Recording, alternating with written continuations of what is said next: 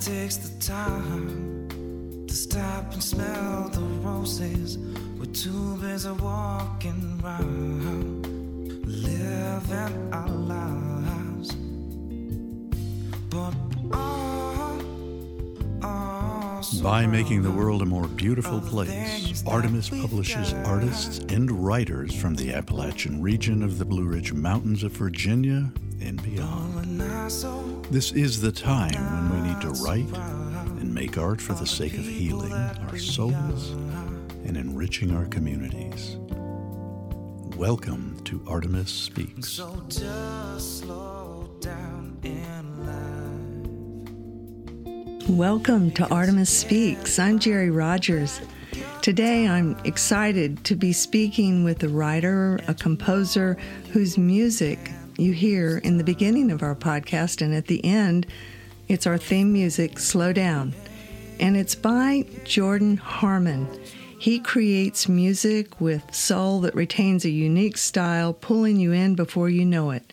You're dancing and singing along to his unique brand of music.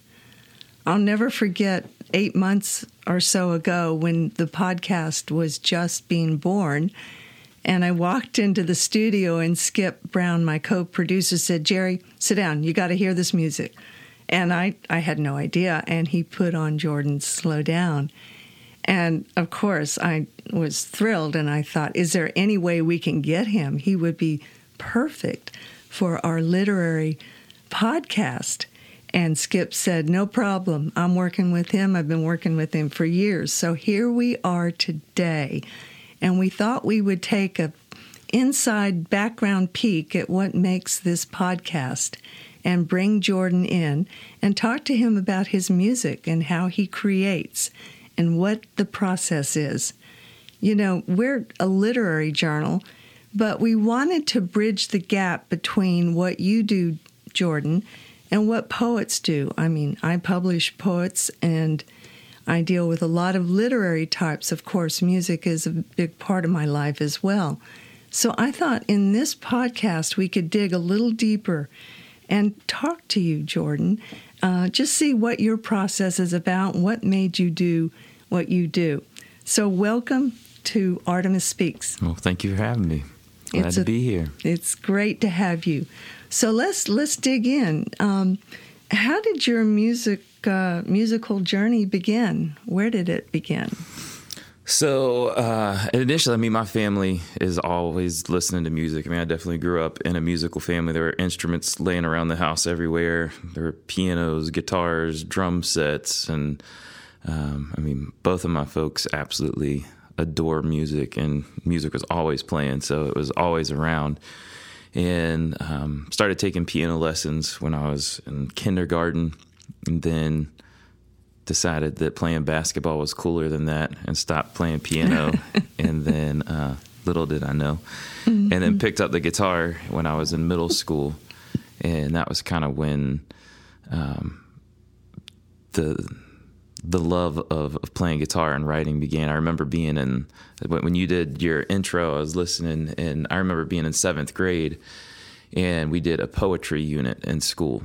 And there was a binder that we had to put together of all these different styles of poetry. And I remember that was kind of when the light bulb went off of, oh, okay, yeah, that's how I can bridge that gap. Like that I can make this poetry into music.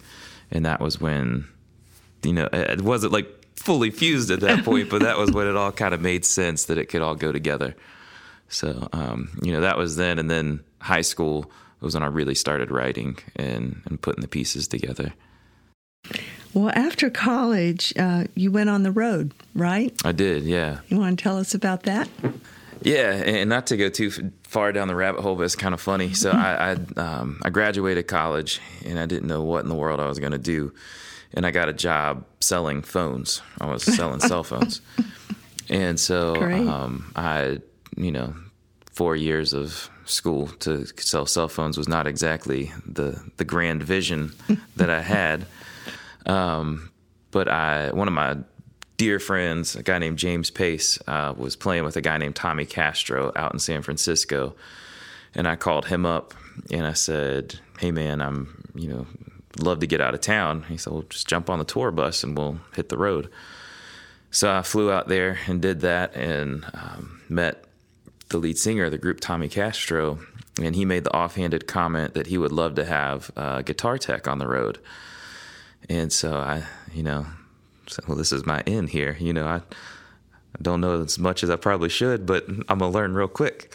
And so I started doing as much as I could, and kind of gave the proposition to him that I would be his guitar tech if I could open shows and travel and see the world. And thankfully he bit. And so for the first year, I was getting all my shifts covered at work and not telling my boss that I was leaving and hitting the road for months at a time. And then I would come back and work when I was in town and do that. And so he finally sat me down after about a year of that, and he said, Jordan, look, I know what's going on, man. He was like, as a fan of yours, I hope you quit. As a boss of yours, you got to do something, man. I said, well, I appreciate it. And so I talked to my dad about it and ended up writing a song about that whole experience too. But yeah, so that was how touring all started, and I got to doing that. Had a blast. And who are your influencers besides this particular experience? As far as like musically, who are my influences? Mm-hmm. One of the people that just opened my mind to how just love of how everything he did was Bill Withers. That was just a huge influence on me. His soul, how he would say something so simply, but say so much in doing it. And it was very much a voice of the common people, but was so profound in using that language. So Bill Withers was huge. All Motown stuff was huge. And, just everything that I'm listening to. I love hip hop. I love rock and roll. I love everything. And just kind of, it's a melting pot, really. So while you were touring with Castro, mm-hmm. you kind of moved up from guitar grip or whatever you were doing, and then you got more into the music scene? Well, yeah. Yeah, you could say that, but I was always kept humble too. You know what I mean? Like that I was opening all the shows and getting that side of it, but at the end of the day, I was always there to be a guitar tech too, that it was, but it was cool. That was the duality of that was cool in itself. Oh, you got to open up. That's a great way to get your music out. Oh, absolutely. It was a dream scenario. I couldn't have asked for a better scenario. Absolutely, 100%. And your former boss applauded you. He was fine. Oh, and he didn't have to fire you. No, exactly. No, it was amicable for sure. For sure. Well, and then you made the decision to get out of that touring business, right? What led to that, and what are you doing now? Well, life that my wife and I decided it was time to have children. And so she was pregnant and I was on the road, and there was an opportunity to put a resume in at Jefferson Center for the music lab coordinator. And initially, I didn't think it was something that I was that interested in, just for the sheer fact that I'd been working my whole life to be on the road, and that was what I was doing, and I was having a really good time. And so it just didn't seem like the right fit. But then the guys on the tour, they had played for years. Tommy's been he is one of the hardest working people I've ever known. And then one of the drummers, his name was Bowen Brown. He played with John Lee Hooker for years. And they weren't just friends, but they kind of got to be, there were people that had been in the industry that I could look to for answers, and they took me under their wing and would show me stuff. And I was talking to them about it, and they had a very real discussion with me that, this is the glamorous part. You've had, 3-4 years of being really fortunate to drive around on a tour bus and to play these amazing venues, and you have a really good view of what this life is. And we can tell you from experience, like, it doesn't get much better than that. You know, this is the pinnacle, and you really start to miss your family.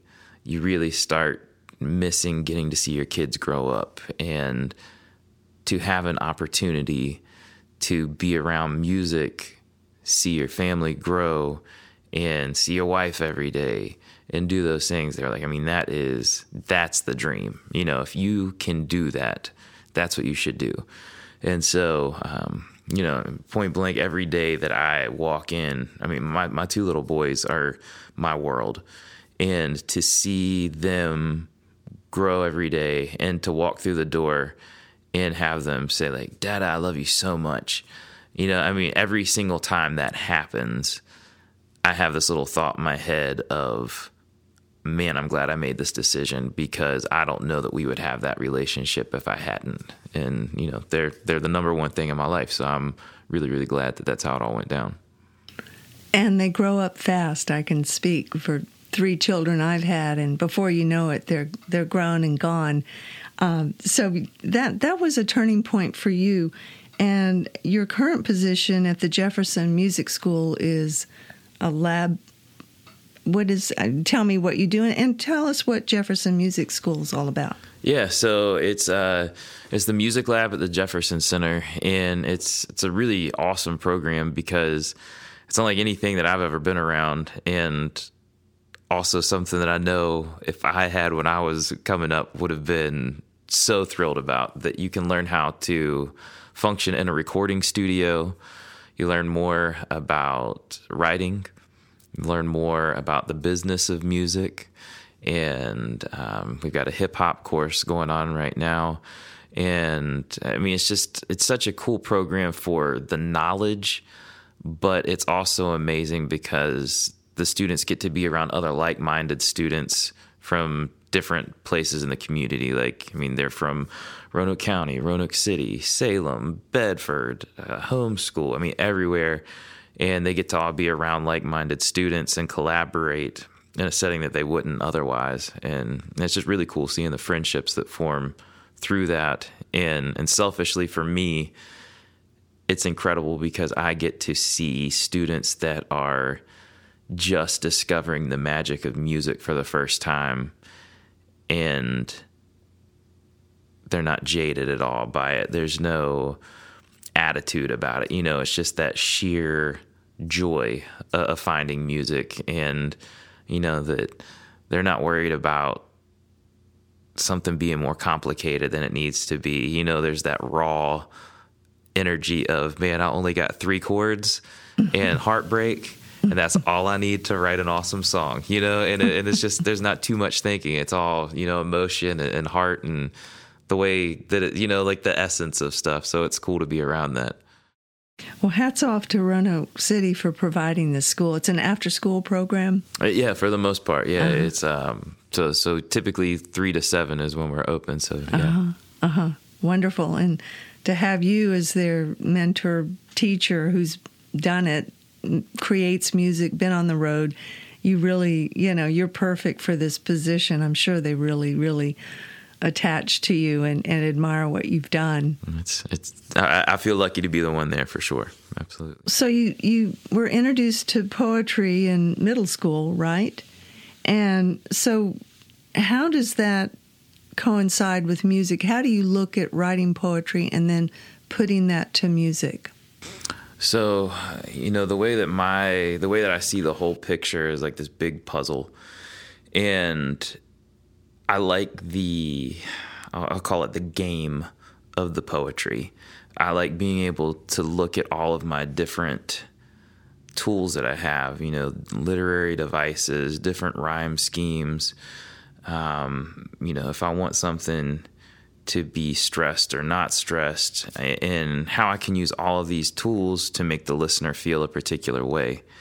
And then on top of all of that, I feel like I'm really fortunate because I have this, you know, third dimension of the music to put an even stronger color behind it. So even if you don't have the lyrics, you're already feeling a certain way, and it just strengthens the lyrical message.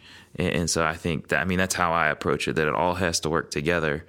And yeah, the music is a very helpful vehicle to push those lyrics.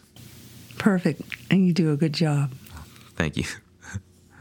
Well, we look at Bob Dylan, you know, a songwriter, composer, and he won the Nobel Peace Prize.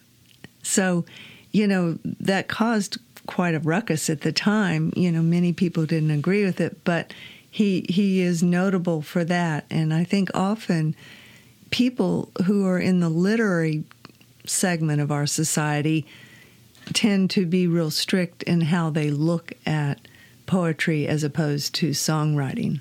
We can look at the profound influence that the Beatles have. You know, 5 generations from when they first composed their music, people know the words. The power of music opens up literary concepts and words to an audience that maybe wouldn't even pick up a poetry book, you know? So there is a certain quality that music brings to words.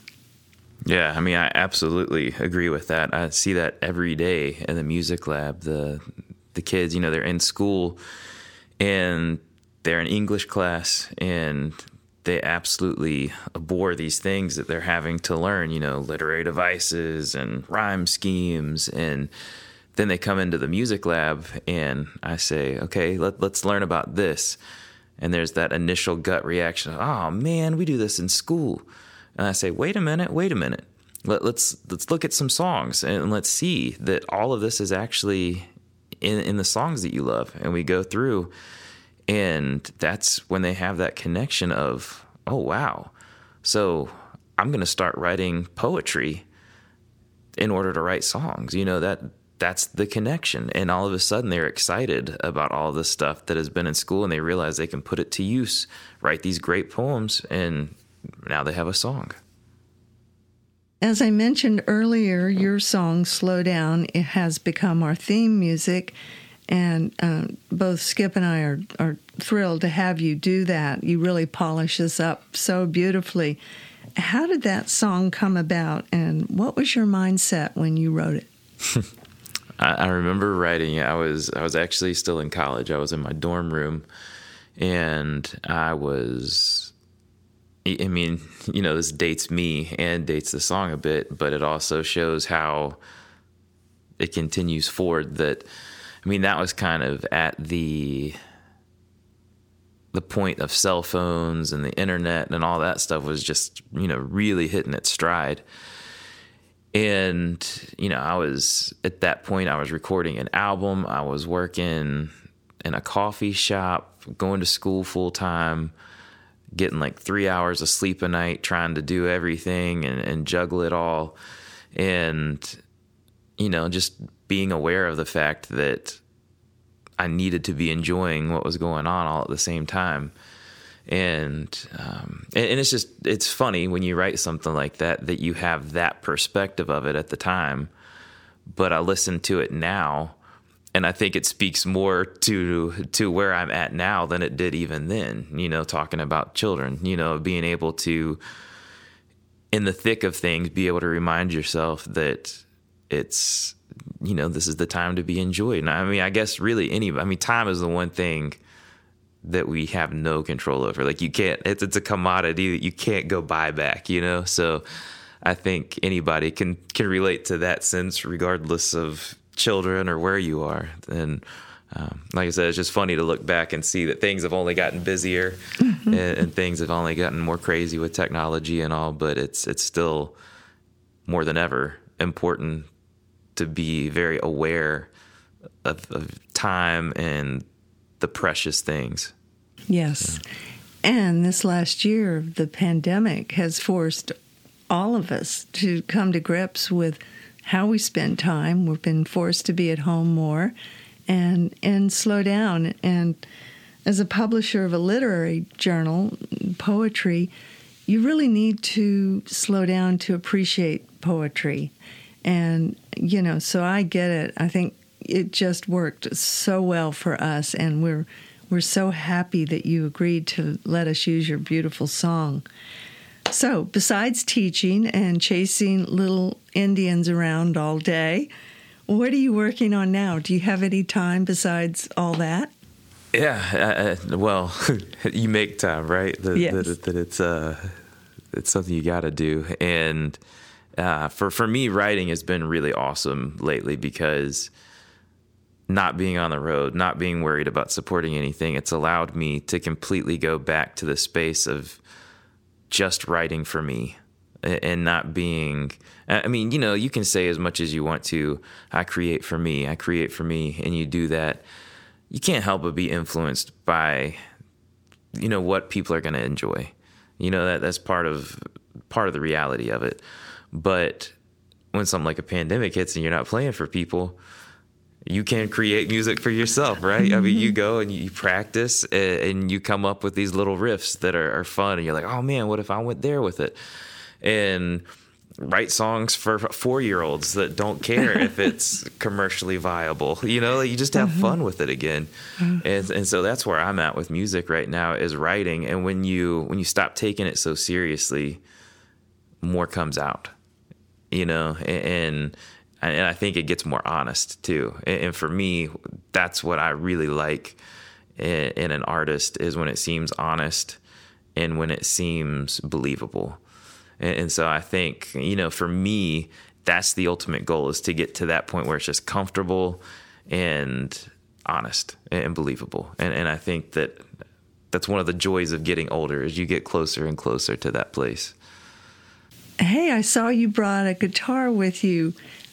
I was wondering if you would play us a little tune you've been working on recently, and what's the title? Absolutely. So this is one I wrote. I had my 2 little boys around and was just trying to make something that they would dance to. And so that's how this whole thing came about. And this one, the working title is Finn's Tune.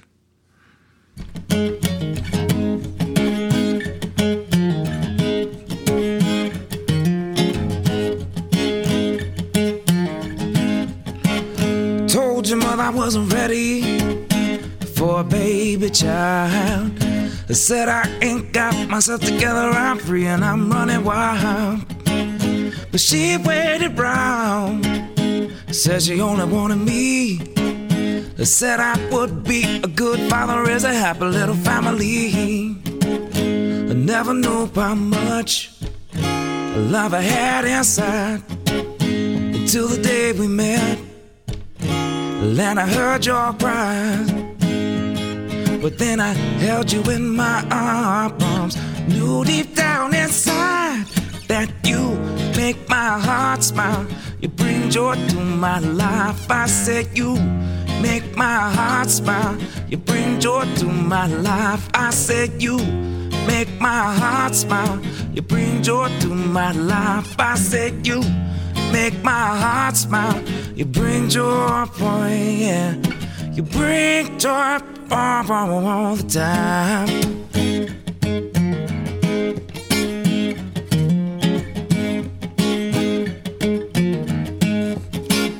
When trick-or-treating with your cousins on Halloween, saw all the babies laughing and smiling, and I knew that I was finally ready. Held your mother's hand, and on the car ride home, I said, now don't you think it's high time that we have one of our own? Never knew how much love I had inside until the day we met. Then I heard your cry, but then I held you in my arms. Knew deep down inside that you make my heart smile. You bring joy to my life. I said you make my heart smile. You bring joy to my life. I said you make my heart smile. You bring joy to my life. I said you make my heart smile. You bring joy, boy, yeah. You bring joy all the time.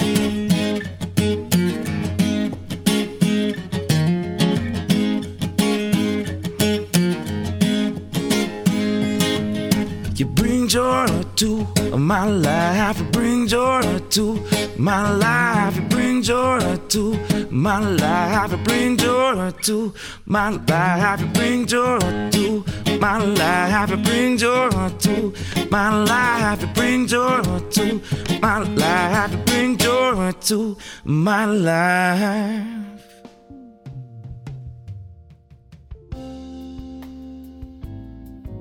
I've been speaking with Jordan Harmon. Thanks again for allowing us to use your wonderful song, Slow Down, on our podcast series.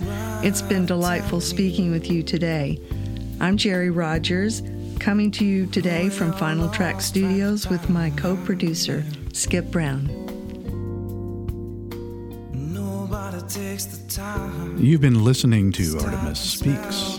Artemis is a charitable organization now 43 years old and has evolved to be all-inclusive, a journal with essays, poetry, and art. 10% of the journal's sales are donated to a women's shelter in Southwest Virginia.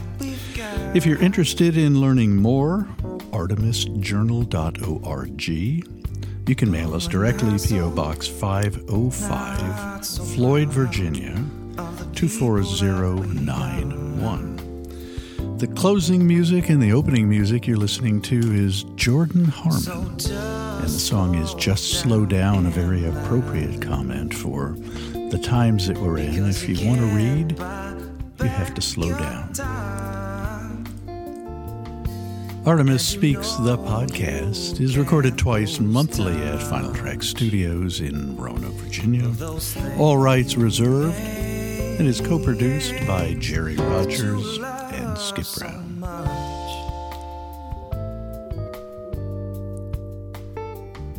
You love so much. Can anybody tell me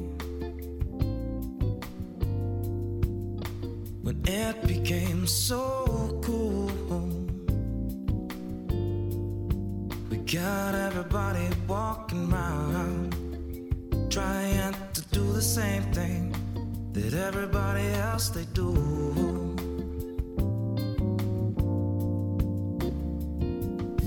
And you know, oh yes you know, you gotta be yourself.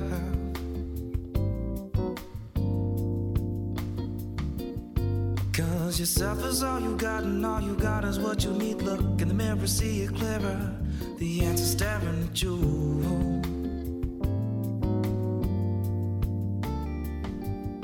And so just slow down in life, because you can't buy back your time.